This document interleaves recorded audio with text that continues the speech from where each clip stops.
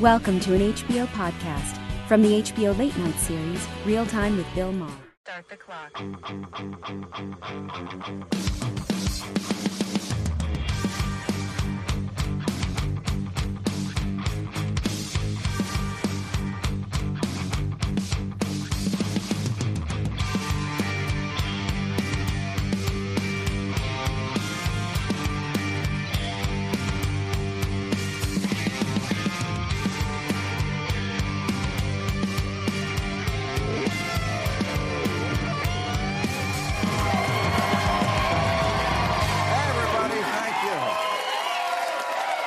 Appreciate it. Thank you very much. How you doing? I appreciate it. Thank you, people. All righty. Thank you. I appreciate it. Happy spring. Okay. Please, there's so much news to get to.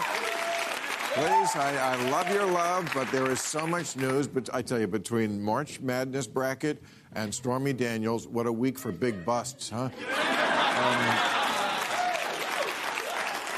Yes, all week everybody's been on pins and needles because we thought the word was going to come down that Trump was going to be indicted and arrested. And it's true, Trump may be indicted in a criminal investigation. And everybody in this country said the same thing. Which one? There's four. It's the one with Stormy Daniels. That's right. It's not Trump, the first guy ever to pay a porn star to shut her mouth.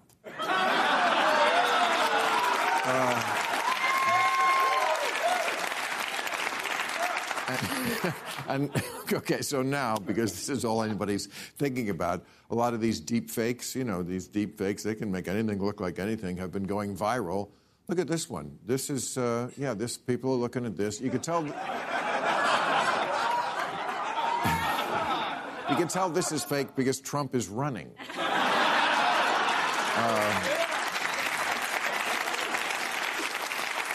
And there's one I saw one of Melania. You can tell. You can tell this is fake because she's upset. But Lo, it could get. Everybody thinks his crowd is roused up about this. Could get violent. So he today called for calm. I'm kidding, of course.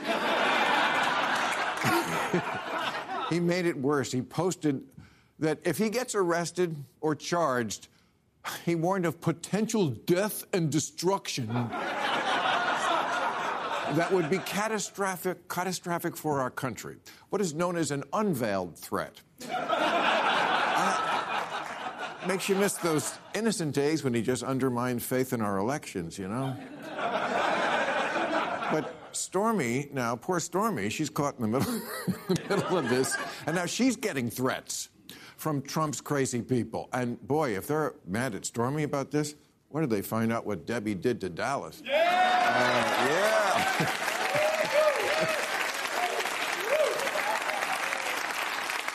Of course, I think the person who's really laughing about all this is Hillary. She's home going, who's getting locked up now, bitch?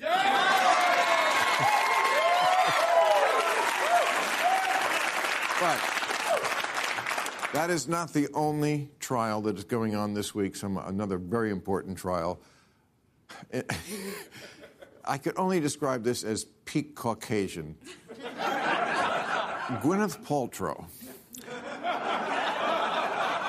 is in court in Utah for a skiing accident. How do you make that whiter? I can't. It's the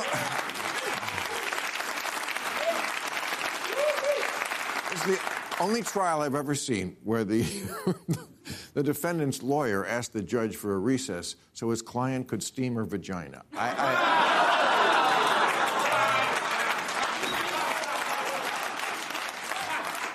And finally, researchers at Humboldt University, have come up with this conclusion. They say it's their conclusion that drugs and alcohol do not make you more creative. Oh, shit. But you know what? Okay, that may be true, but at 2 a.m, who would you rather listen to, researchers at Humboldt University or Pink Floyd? Yeah! All right, we got a great show. We have Scott Galloway and Annie Lowrey. But first up, he is the best-selling author and humorist whose 42-city tour kicks off at the end of this month. David Sedaris is David. Hello. Great pleasure to meet you. Thank you. How you doing? Great. Oh, look what you got on. I got a pair of shorts on and knee socks. Kind of a Harry Styles thing you're doing there, huh? Is there something you want to tell us? I look good. We've never had anyone transition on the show. I've never. I don't think I've ever missed your show, but I've never watched it. I listened to the podcast. No, I listened. I know what you're saying. I listened to the podcast. You listened to it, so I yes. didn't know what the set looked like. Or the audience, or I could have been wearing that. But listen, I look good. You do look good.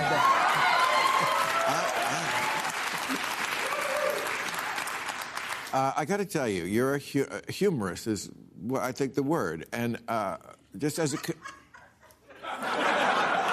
I hope you take this as the ultimate compliment. I mean it as a comedian. You know, when we hear humorist, we think one thing. You're a humorist who's actually funny. That's nice. Like LOL funny. And it's very rare where you can gather a big crowd to watch a guy read.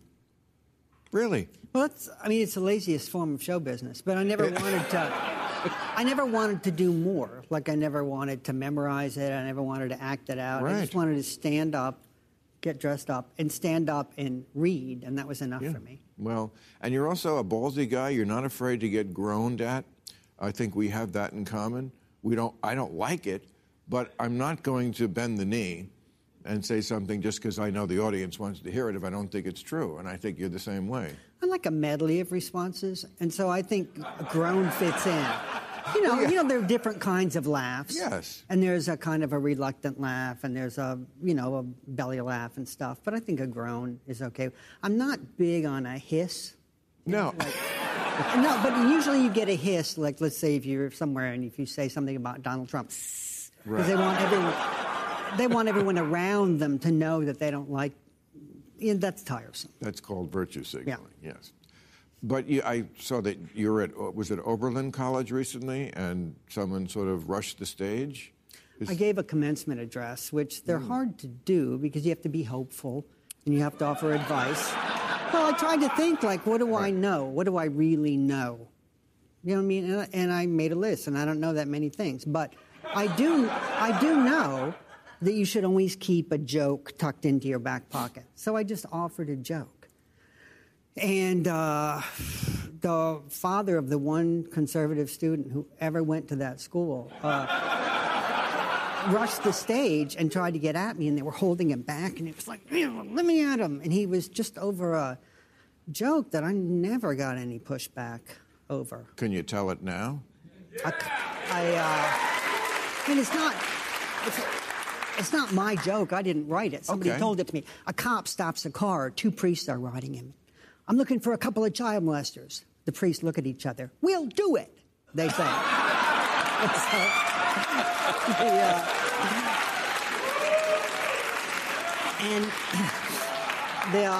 This father got so upset, but I didn't.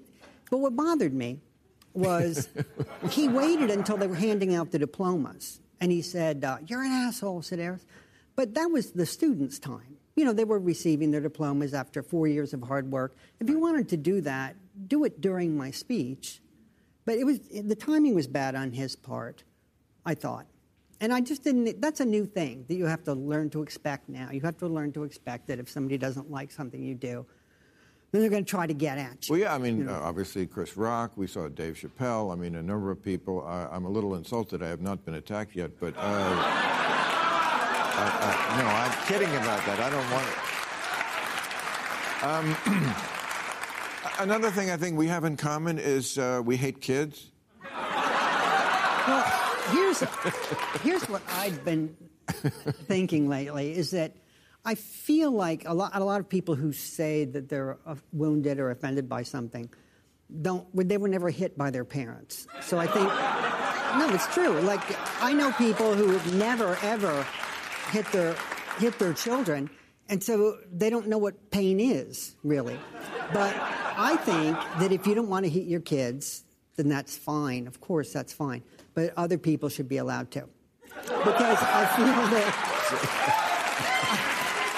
because I think that children are like animals that don't have any natural predators left, and they're just not afraid of anything. Well, they're different than they used to be. They're naturally feral. They are. I mean, it's true. We all read Lord of the Flies, right? Yeah. I mean, what did we get out of that book? Kids are feral. They're right? Okay. They have to be civilized by adults, and adults stop doing that. I think that's the root of almost all of our problems. Well, I was in London.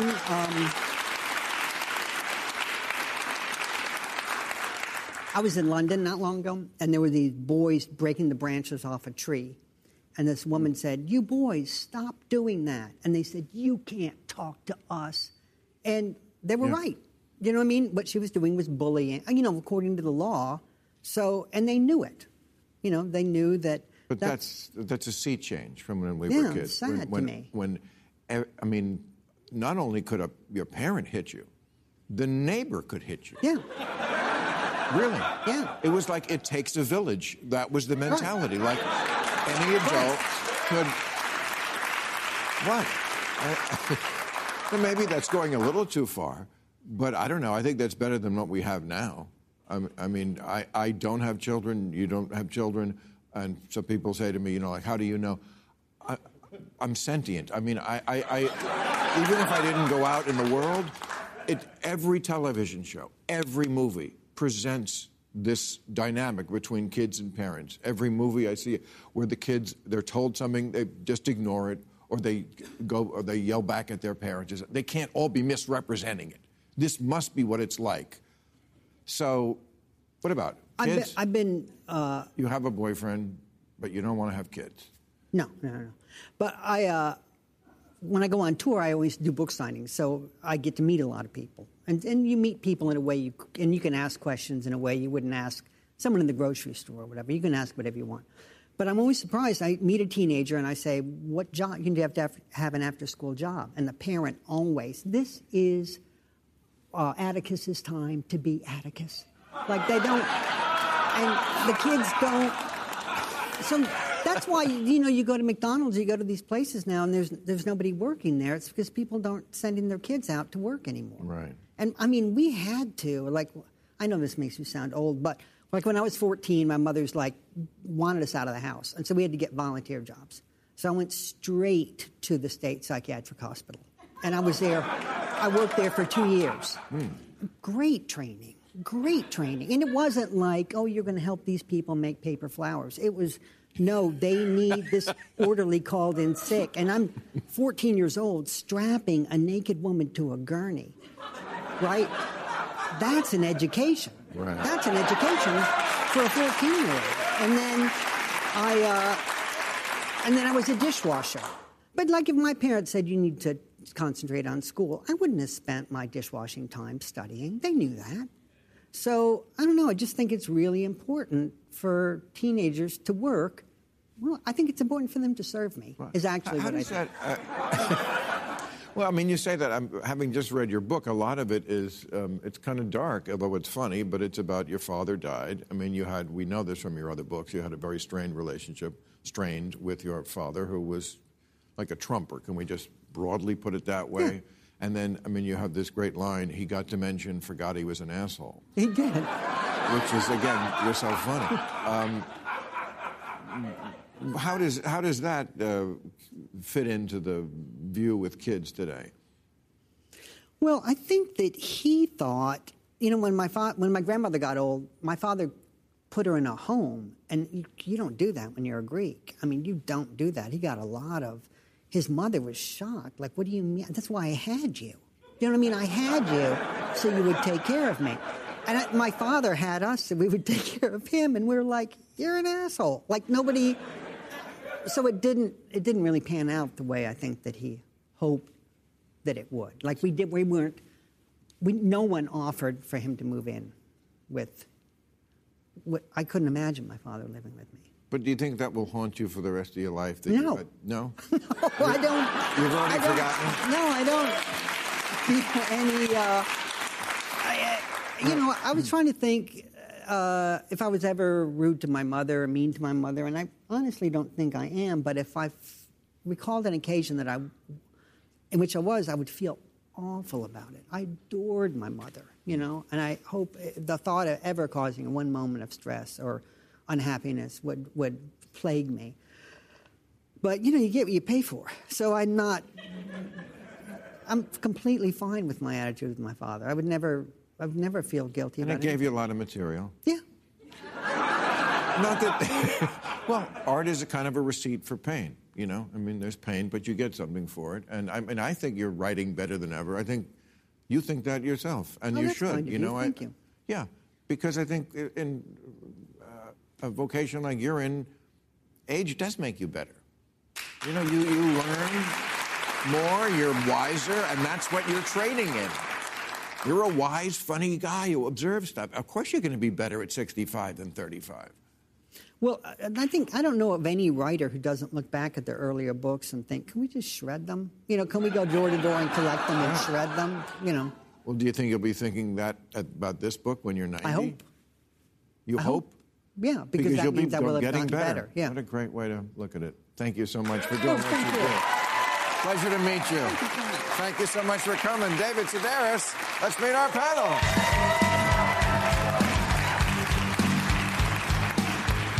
Hi. How you doing? All right, he's professor of marketing at NYU Stern School of Business and host of the Prof G podcast. Scott Galloway is back with us. And she's a staff writer for Authentic. Annie Lowrey, welcome aboard here for the first time. Great to see you, Annie Lowrey. Okay, so I really don't want to give Donald Trump the satisfaction of talking about him. I thought when he was gone, he'd be gone a little bit. But, there is an ex-president out there now who's going to be arrested, possibly. And he is talking about violence in the streets of his supporters if he does. So I don't know. I kind of have to say, or get your opinion on this just one more time. We can be quick about it. But I just would like to go on record of saying I think this is a colossal mistake if they bring these charges. Not this one. Yes, he's done a lot of bad things, and I'm sure he did this. Everything they accuse him of done, he did. But first of all, it's not going to work. It's going to be rocket fuel for his 2024 campaign. And it's just going to look to MAGA Nation like, you tried with Mueller, you tried with Ukraine, you tried with January 6th, now we go to the porn star? Really? You're down to that? Your thoughts? Absolutely. I think in the time that this has been coming forward, if we look over the past 3 months, Donald Trump, as this indictment has been hanging over folks' heads and as his name has been in the news even more, his popularity rating has gone up. His likelihood of being elected by Republican voters has gone up. Ron DeSantis is no longer the front runner. And I think that we've seen in, the past however many years at this point, that the more attention is on him, regardless of what that attention is about, the more the circus has him in the center of its rings, the better he tends to do. So I think politically, there's sort of an interesting question. The legal case itself, I don't know what to make of, not being a lawyer myself. Yeah, if we're going to indict people who pay off their prostitutes and lie about it, it's going to be a perp parade, not a perp walk. And if they do this increases the likelihood he's the nominee. They need to put wood behind the arrow that sticks. That's Georgia. This is just not strategic at all. And it's what makes him look bad, what devalues him in the eyes of Republican voters. There was a poll that showed that 75% of Republicans agree that it's bad to pay hush money to somebody. They agree that this was bad. They've never thought that any of these charges really matter. And so to the extent that Democrats have been able to keep the conversation about the economy, about what they are offering people, to the extent they've been able to sideline him, that's tended to work. And to be fair and accurate, she is a porn star, not a prostitute. Excuse me. Let us be gallant. Sex worker. Okay. What? Sex worker, no? A sex worker, yes. Sex worker. But that is different than a prostitute, I would say. A prostitute, I think, is I think porn stars like having sex. Prostitutes are just doing it for the money. That's what prostitution means, doing something you hate for the money. I think Isn't that called work? Yeah, I think It's called work, right. Yeah. You know. We're all whores, exactly. I think they're all doing it for the money. Nothing wrong with it. What's it? I said I think they're all doing it for the money. Yeah, no, I think porn stars actually... let's talk about something else. Hey, how about this? No, it's true. Porn stars, right? There's a difference. Okay. Let's not lump people together. That's wrong anytime we do it. Let's talk about TikTok. Boy, I can't wait to talk about TikTok. So they were grilling the CEO of TikTok, Mr. Shou Zi Chu, and the chairman of the committee opened by saying, "Your platform should be banned." And then good morning. Yeah. Really. I think that's pretty funny. And indeed, the Biden administration is kind of on the same page. They've made a threat. You either sell it to an American company or lose it. So for people my age watching who have no idea what TikTok is, but it's dominating the news every week, I know you're very interested in this. You're interested in this. Tell them why everyone, and this is bipartisan, which is so interesting, both Democrats and Republicans are shitting their pants about TikTok. What is it that's so scary about TikTok? Well, imagine a brain jack inserted into the neural network of 2/3 of our youth under the age of 25 who spend more time on TikTok than every other media source combined. And then imagine how easy it would be to put your thumb on the scale of anti-American content and recognize that they would be stupid not to elegantly, insidiously, covertly raise a generation of American civic, nonprofit, military, and government leaders who day by day, minute by minute, just feel a little shittier about America. If we had that tool in China, we would do the exact same thing. This is a defense threat. It should absolutely be banned. We can't have this. I think that there's sort of two ideas to hold in our head. The first is the notion that the Chinese government would legally, in Chinese law, have the ability to be altering content on this platform and have that reach is terrifying. On the other hand, members of Congress have repeatedly said that they believe that this is being used as a tool of manipulation and perhaps propaganda. We don't know that that's actually happening, and we've not seen cases where that's true. So is that because they can't tell us, or is that because this is still hypothetical? I think that that's a question that's out there. And as you point out, this is enormously popular among especially young people. That means especially young voters. So we would be divesting from or altering or losing a platform that has 150 million American users. And there's some polling showing... And isn't there going to go... I mean, if we get rid of this, then it's going to be click dick or some other thing. I mean, I've seen just in my lifetime, there's generations of things that come and go, social media platforms. Maybe this one is bigger and has a little more lasting power. But it seems to me the only way you get rid of these things is when mom and dad get on it. Because... that's when the kids don't want it, but they will migrate to somewhere else. I don't know how you ban something like this. I mean, I think it's very easy. You threaten to ban them, and then on the eve of the banning, they spin it to American interests. You have essentially, with TikTok, the most powerful propaganda tool in history. It's the most ascendant platform in history. It's gone from 600 million to 6 billion. And the wonderful thing about America is our optimism, but the Achilles heel of that is that we're much easier to fool than convince we've been fooled. And if you look at age and how people feel about America, it's inversely correlated. And the negativity around America is positively correlated with consumption of social media and TikTok. And you can't lay this at the feet of all media or social media or TikTok, but what you can say is it's not incumbent upon us to prove that they're not doing it. It's incumbent upon them to prove that they're not doing it. And they are doing it.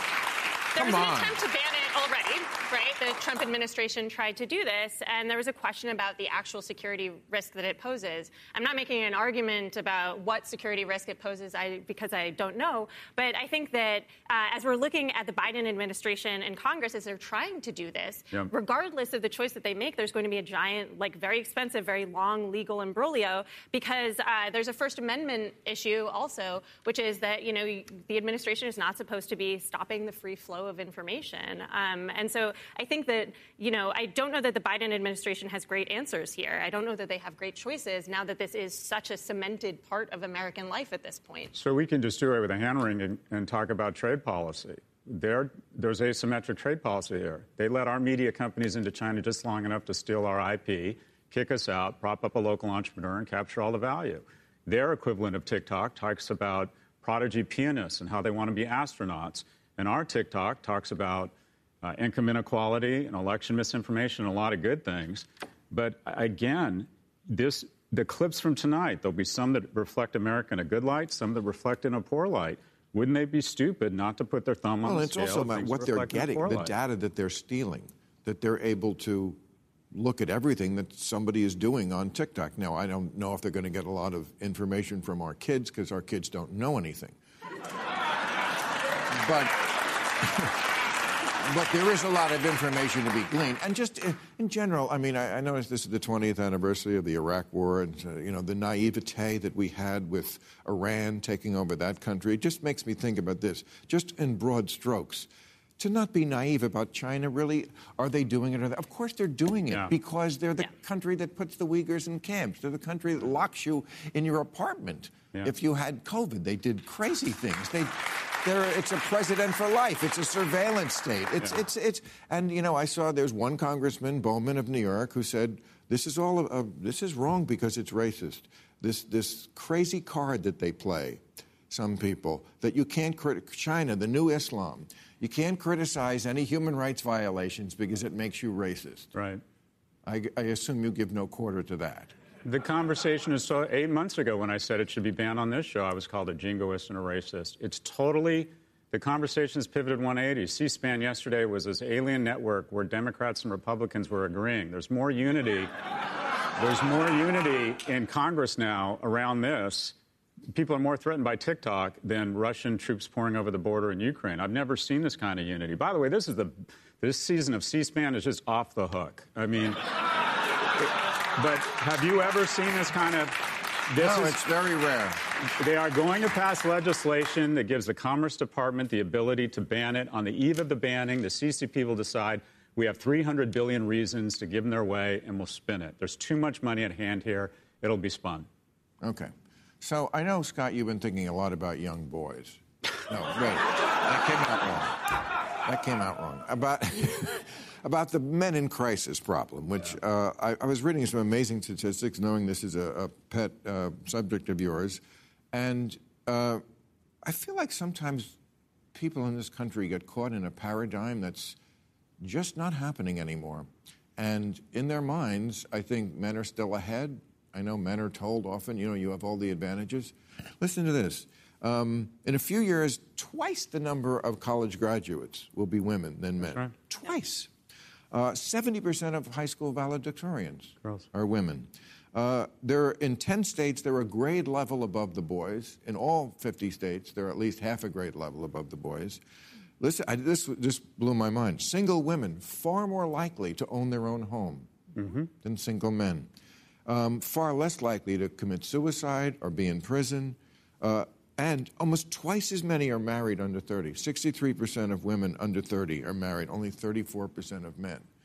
So, I don't know, do the liberals have the guts to, take the case of somebody who's kind of lagging behind if it's a male? Well, the question is, should they pay for the sins of their father and their grandfather? Because a 19-year-old who doesn't have any prospects with just a college degree, without a college degree, who has an education system that's biased against them, boys are twice as likely to be suspended the exact same behavior as a girl, 5 times as likely if you're a black boy. You mentioned some statistics. If you're a man on Tinder, if you're in the bottom half of our average attractiveness, you have to swipe 200 times to get a date. So you get confirmation you have no value. And we have to have an honest conversation. Mating dynamics are different for men and women.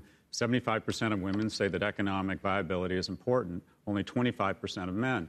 Women mate socioeconomically horizontally and up, men horizontally and down. So the result is a lack of household formation.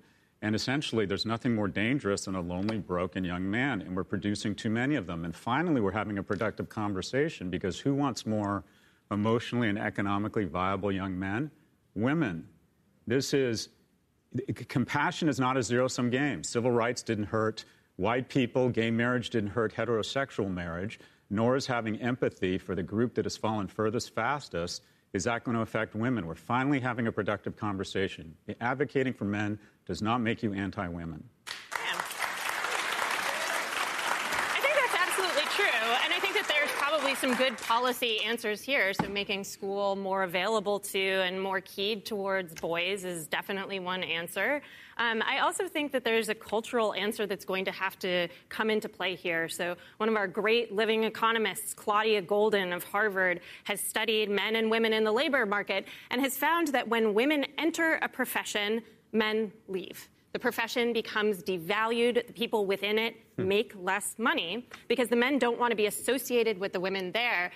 It's called the pollutant theory of discrimination. Women are the pollutant in the eyes of men. And so I think that this is one way in which patriarchy is hurting men. And I completely agree with you that this isn't zero-sum, and it's a crisis. In terms of other cultural things, I think that the media that young men are consuming and what they are being told about themselves and what the world owes them is unbelievably, disgustingly toxic. I don't know how you combat Andrew Tate. I won't say this specifically about him. What he says is monstrous. Andrew Tate. Yeah. Tell people who he is who may not know that name. He is a person who no longer lives in the United States, who creates YouTube content, I think, primarily, that basically it's very, very homosocial. It's all about being seen as sort of a big guy with a Lamborghini. Women are kind of just accessories. And he is... Isn't he under arrest now? Yeah, he's facing legal trouble for his abuse of women. Yeah, he starts off fine. He talks about self-reliance and physical fitness and being action-oriented, and it leads to a very dark place. And I think a lot of people have an understandable gag reflex when you start advocating for men, because a lot of people on TikTok pretending to advocate for men, it's just thinly veiled misogyny. We need more male role models. We need to redefine masculinity. And also, with respect to masculinity, there is nothing less masculine than being arrested for trafficking people and potentially tonight in a Romanian prison being someone's bitch. That is the opposite of masculinity.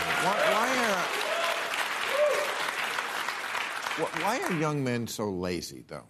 That's what I don't understand. I mean, you see them You see them on dates in shorts. Yes, they are. Stuff like that. I mean, just like little things you could do. And they just don't, they just seem to be, they would rather sit home and jerk off to porn. I don't get the inertia that seemed to be built into them. I think a lot of it is our fault. I think that men who have achieved a certain level of success need the ultimate expression of masculinity, in my view, is to take a vested interest in the well-being of a young man or a boy who's not yours. Because the number one indicator of suicide among teen boys is a fatherless home. 70% of men who are incarcerated didn't have a male role model. So if we want better men, we have to be better men. We have to get involved in their lives. And you're talking about mating dynamics. I think in health, in high school, we should have a course on mating dynamics that teaches everyone, especially young men, how to approach someone and express romantic interest, and there's nothing wrong with that. It's not toxic, while this is the hard part, while making them feel safe. They've been taught that it's toxic to express that interest. It's not. Even if I wanted to help you with this, it's too risky. You know, they would just say I was a pervert. It was, oh, boy, Bill Maher suddenly took an interest in a 15-year-old boy. Not at all. Yeah, they would. No, they wouldn't. Sorry. Anyway, speaking of this, it's springtime when a young man's fancy turns to romance, so I was not surprised when I found out this week that Rupert Murdoch just got engaged for the 5th time. There he is. He's 92 years young, and the last divorce was only 7 months ago. So this guy really works fast, and we wanted to know, how does he do it? And apparently he had written this book already called How to Bag a Fox. Rupert Murdoch's pickup lines from a true player. Would you like to hear some of Rupert Murdoch's? Okay. For example, I wouldn't kick you out of a walk-in bathtub for eating crackers. I like my women like I like my news, heavily made up.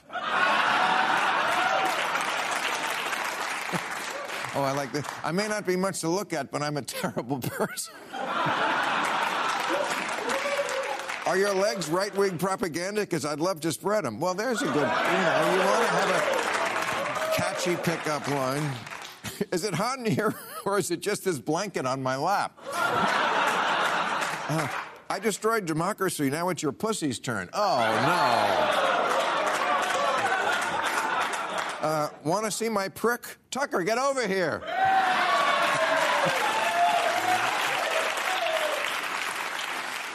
Want to see my asshole? Hannity, get over here. All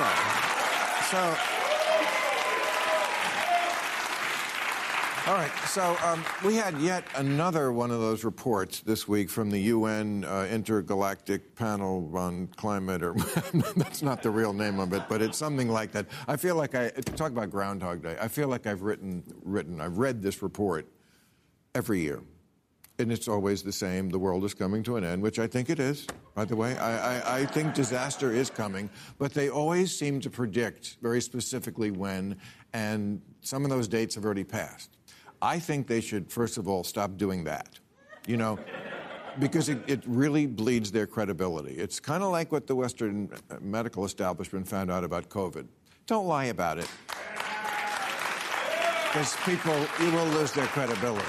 But here's what I don't get. In light of this report, and all these reports we've seen about just the ocean, we could take so many different parts of the environment, but, I read that, like, plastic in the ocean will outweigh fish by 2050. Mm-hmm. I mean, the coral reefs, the bees, we're in the middle of a sixth extinction. We're losing so many species. And yet there are people, and I think you're one of them, who wants us to have more babies. I don't get this connect those dots for me, because I think the problem with the environment basically is too many people using too few resources, and people being the assholes we are. We're selfish, and we're piggish, and we're sloppy, and we're going to use what we can while we're here. So how does more people solve this problem, which seems to be the number one problem?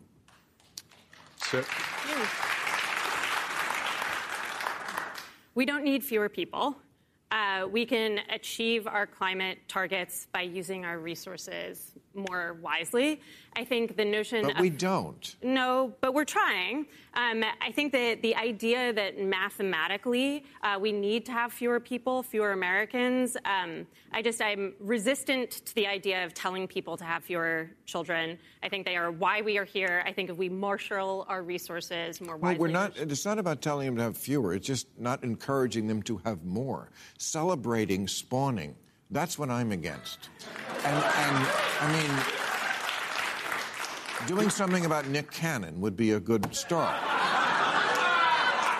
Well, you don't have to celebrate it, but you shouldn't have economic policies that make it more difficult to have children, because there's really good research that shows that actually poverty and this is inversely correlated to population growth. And it wasn't population growth that hurt the environment. It was lifestyle choices and energy choices of the wealthiest nations. And we're not... If you want to find reasons not to have the investments that are required to move to renewables, just let your economy go into decline, which is what happens when a nation goes into population decline. It also comes down to what kind of world do we want to live in. At current trends, at the turn of the century, there's going to be 6 times as many people over the age of 60 and half as many under the age of 5. Nursery schools are going to become like zoos with old people staring through fences at these creatures they don't see in the wild called young people. Optimism, 10 brains, 1 ends up addicted to opioids, 6 are good citizens, 2 do great, and 1 is a fucking genius that figures this shit out. We need youth. Look at the Grammys, Nobel scientists. They get them in their 50s and 60s, the award. It's based on work in their 20s. We need a youthful culture. We need more young people, full stop. Again, I'm always amused by these arguments where people concede this big part of the point, but then go, aside from that, yes, aside from the fact that we can't grow water, there's only so much. And there's already too little for lots of people in lots of places. Already people are starving in places because they don't have enough food. You can't keep up with it. Yeah, I know we have enough space. We just don't have enough resources. And it's not going to change in the time frame you're talking about unless there's some amazing technological breakthrough that we don't know about. Food insecurity is inversely correlated with population growth. The more people we've had, the less food insecurity. Abject poverty has been inversely correlated to population growth. People in loving, secure households with good educations and economic viability solve more problems than they create. And we get that by having more people? Because one of them could be a genius? Is that well, maybe not having population decline. Look, Italy and Japan are in population decline. They're going to find reasons to cut investments in renewable energy. And is there any limit to how many people can be on the Earth? Because At some point, when we hit kind of the max, which is supposed to be 110 or 120, it probably makes sense to think about not having policies to encourage more kids. Until then, do you want population not only decline, but denigration? 40% of all government resources go to funding seniors. It's about to be over 50%. The U.S., where the average age of our elected representative is 64, but the average age of Americans is 38, America is about to become a TV show of a cross between The Walking Dead and The Golden Girls. This is... Well... We've already cut carbon emissions but that's per you capita. soon, right? There's not like a... That's you soon. I'm down with it. And you know what? I want grandkids. I think that my advice to any young person is that, it costs $250,000 to have a kid. We've made it increasingly hard. We've made it expensive for families to have kids. People say they don't want kids. I don't think that's true. I think they can't afford to have them. And my advice to every young person, I know a lot of young people watch this show, is that for me, I did like you. I did not want to have kids. Having kids has been absolutely the best thing I could have done that ruined my life. Have kids. I'm sorry, what were you about to say then? I was going to say, we're already cutting carbon emissions per capita. There's not a magical solution that we need. We have the solutions that we need, and we have to implement them. Okay, it's more people eating meat. It's more people using refrigeration. It's more people driving. Go vegan, Bill. A movement away from... I'm not even going to fly commercial, okay? So I'm with you. But let's talk about emissions. Anytime you take one substance and transition to another, there are emissions. You take fossil fuels, you transmit it to oil to fossil fuels, you get emissions. Plant-based calories to meat-based calories, you get deforestation and methane. The emission we don't talk about is taking advertising to money. It creates dissent, polarization, weaponization. Our teens are depressed. And the problem is it's actually more dangerous than carbon emissions because we can't have a sober, honest conversation around what needs to be done because immediately the social media algorithms pit us against each other. Well, you saw what's happening in France when they wanted to... Macron, he passed it. They're raising the age you can retire from 62, which was...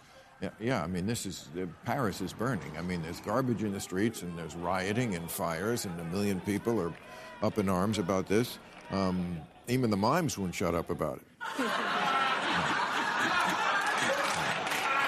But to be clear, it's not a mime. It's a pornographer, a porn star. Sorry, go ahead. Oh, I see what you were trying to do. That's what I was trying to do. I know.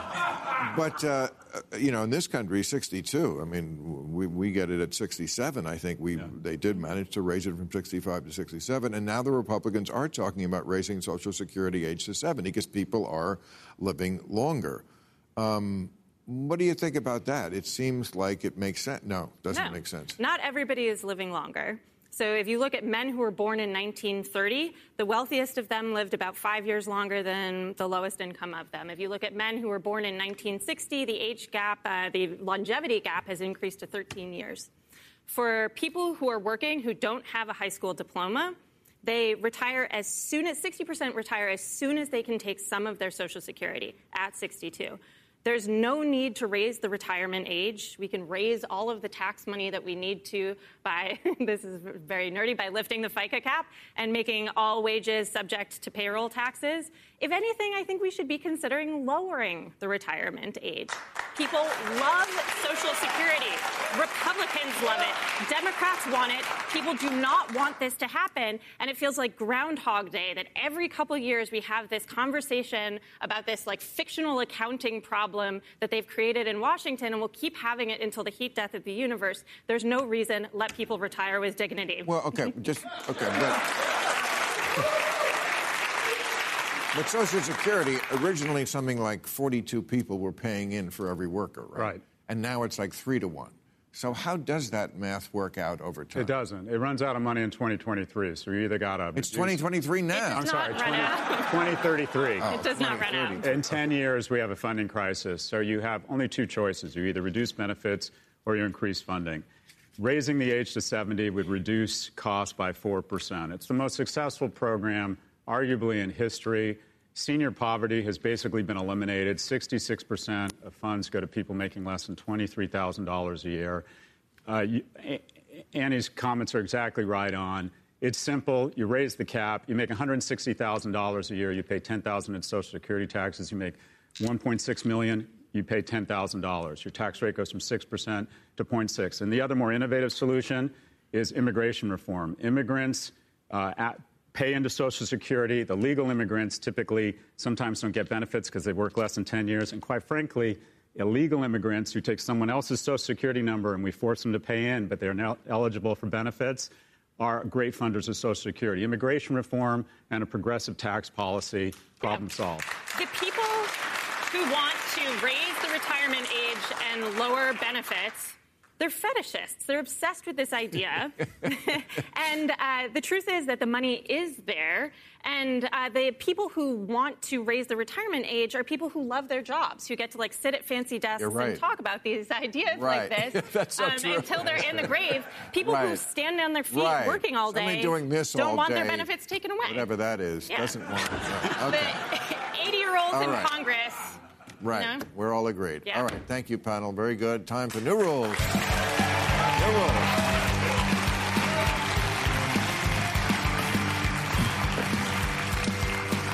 Okay, new rule. The Americans slamming this K-pop singer for wearing a QAnon shirt without knowing what it means have to get over it. For one thing, it's the first time anyone's looked good in a QAnon shirt. And also, half of you are walking around with Chinese characters tattooed on your arm that say, "My mom fucked a panda."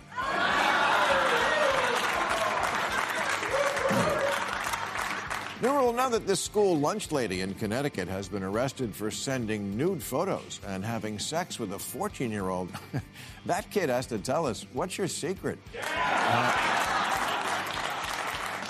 I couldn't get my school lunch lady to give me extra tater tots. And be careful, lunch lady's idea of protection is wearing a hairnet. New rule, Home Depot must tell me why they chose this woman to be in their recruitment ad. She doesn't look like she's ready to help you in the lumber department. She looks like someone is holding a gun to her head off camera. Home Depot, satisfaction guaranteed, or we'll blow her fucking head off.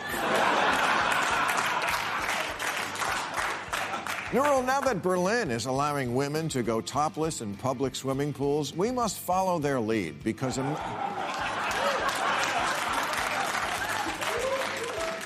America, I love you, but we're late on everything. Legal weed, assisted suicide, female heads of state, high-speed rail, paying waiters enough so they don't have to live on tips. Let's not be late on this. It just doesn't make sense that this is illegal while this is not.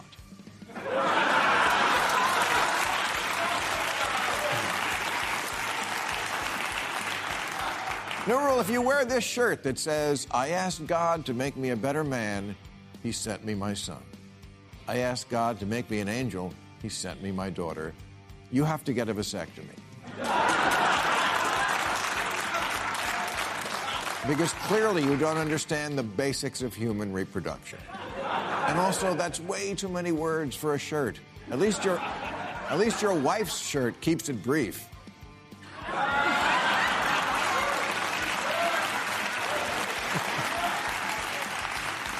And finally, new rule to all the people who've been telling me, "Bill, you have to do something on Nepo babies." Shut up, I don't have to. But okay, here it is. And if you haven't heard the term yet, here's a brief montage of all the Nepo babies in the acting profession, beginning with Douglas Fairbanks Jr. That's right. Their moms and dads were all stars, too. It doesn't make them bad people or untalented. In fact, some Nepo babies did very well in their first big roles. But let's also admit that they weren't the only ones who could have done it. But when it's between a few good people and one of them is going to get you this kind of publicity, who do you think is going to get the part? So enjoy the good life, Nepos. Just don't say you didn't have a huge advantage.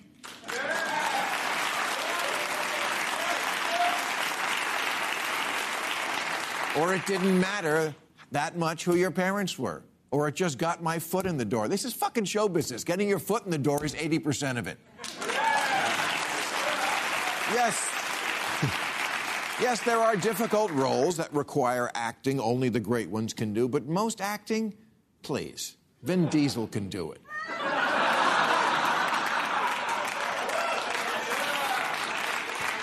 Bodybuilders can do it. Children can do it. Steven Seagal can do it. I did it.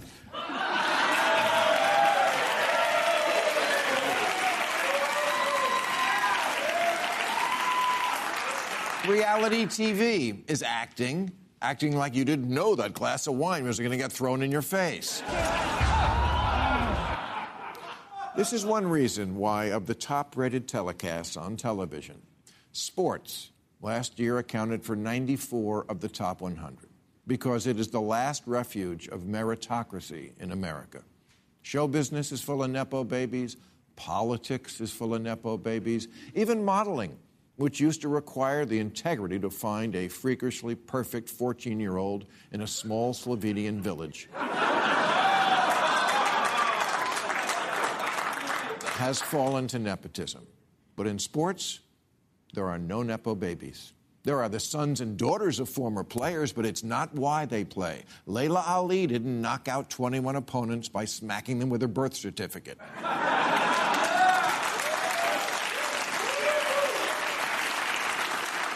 Sports is the last place where it doesn't matter who you are or where you're from, just what you do. No one gets hired either because it would make the team look like America or because their rich white daddy pulled strings. I don't trust the government, media, churches, judges, juries, banks, Jiffy Lube, or anyone on a dating app. Anyone on a dating app covering their chin with their hand. But I do trust that the 450 players in the NBA are the absolute best 450 players the teams could find anywhere in the world.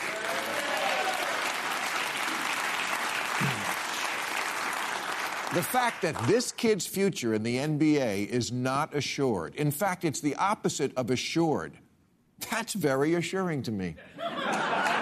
Everyone wants to see LeBron James' son play on the same team with his father. There hasn't been a feel-good story that feel-good since Macaulay Culkin escaped from Neverland.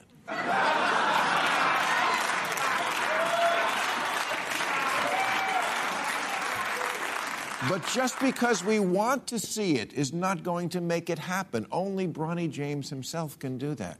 Doc Rivers' kid plays, but not because his father played, and so it's a great story. In sports, they don't tell each other stories. They perform.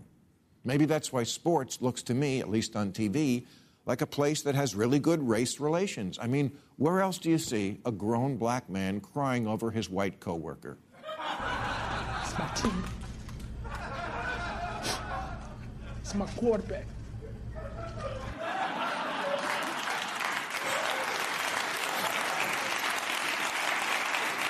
On the field or court, it's just about who can get me the ball, who can score for our team when we need it. They earn each other's respect, and the love follows. So why does America have that in sports, something that is, after all, just a diversion, but not for stuff that really matters? 42% of private colleges admit applicants based almost entirely on the fact that their parents are alumni. You get in if you work hard and your dad bought a building. These are called legacy admissions, although I will also accept entitled fuckface.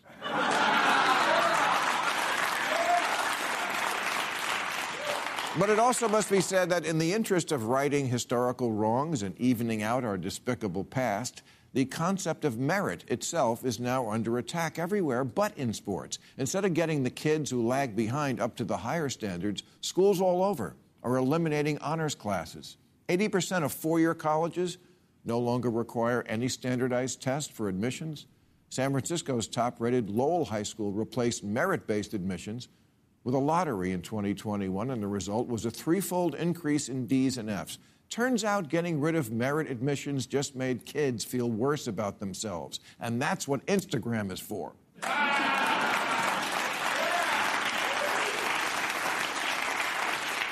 At least 16 schools in Virginia are now under investigation for failing to give students their National Merit Scholarship Awards, which are a big deal. They can open a lot of doors academically and get you late at math camp.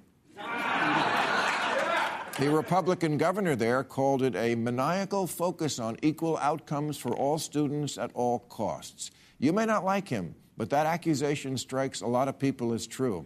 And this is a bad issue for Democrats, because most Americans seem to agree if they're on an airplane, they want a cockpit that looks like America, but they'd also like someone up there who knows how to fly the plane. All right, that's our show. I'll be at the MGM National Harbor in D.C. Wow, April 22nd, the Performing Arts Center in Durham, North Carolina, April 23rd, and the MGM Northfield Park in Cleveland, May 20th. I want to thank my guests, Scott Galloway, Annie Lowrey, and David Sedaris. Now, go watch Overtime on CNN tonight at 11:30, or catch it Saturday morning on YouTube. Thank you very much, everybody. Okay. Catch all new episodes of Real Time with Bill Maher every Friday night at 10, or watch him anytime on HBO On Demand. For more information, log on to HBO.com.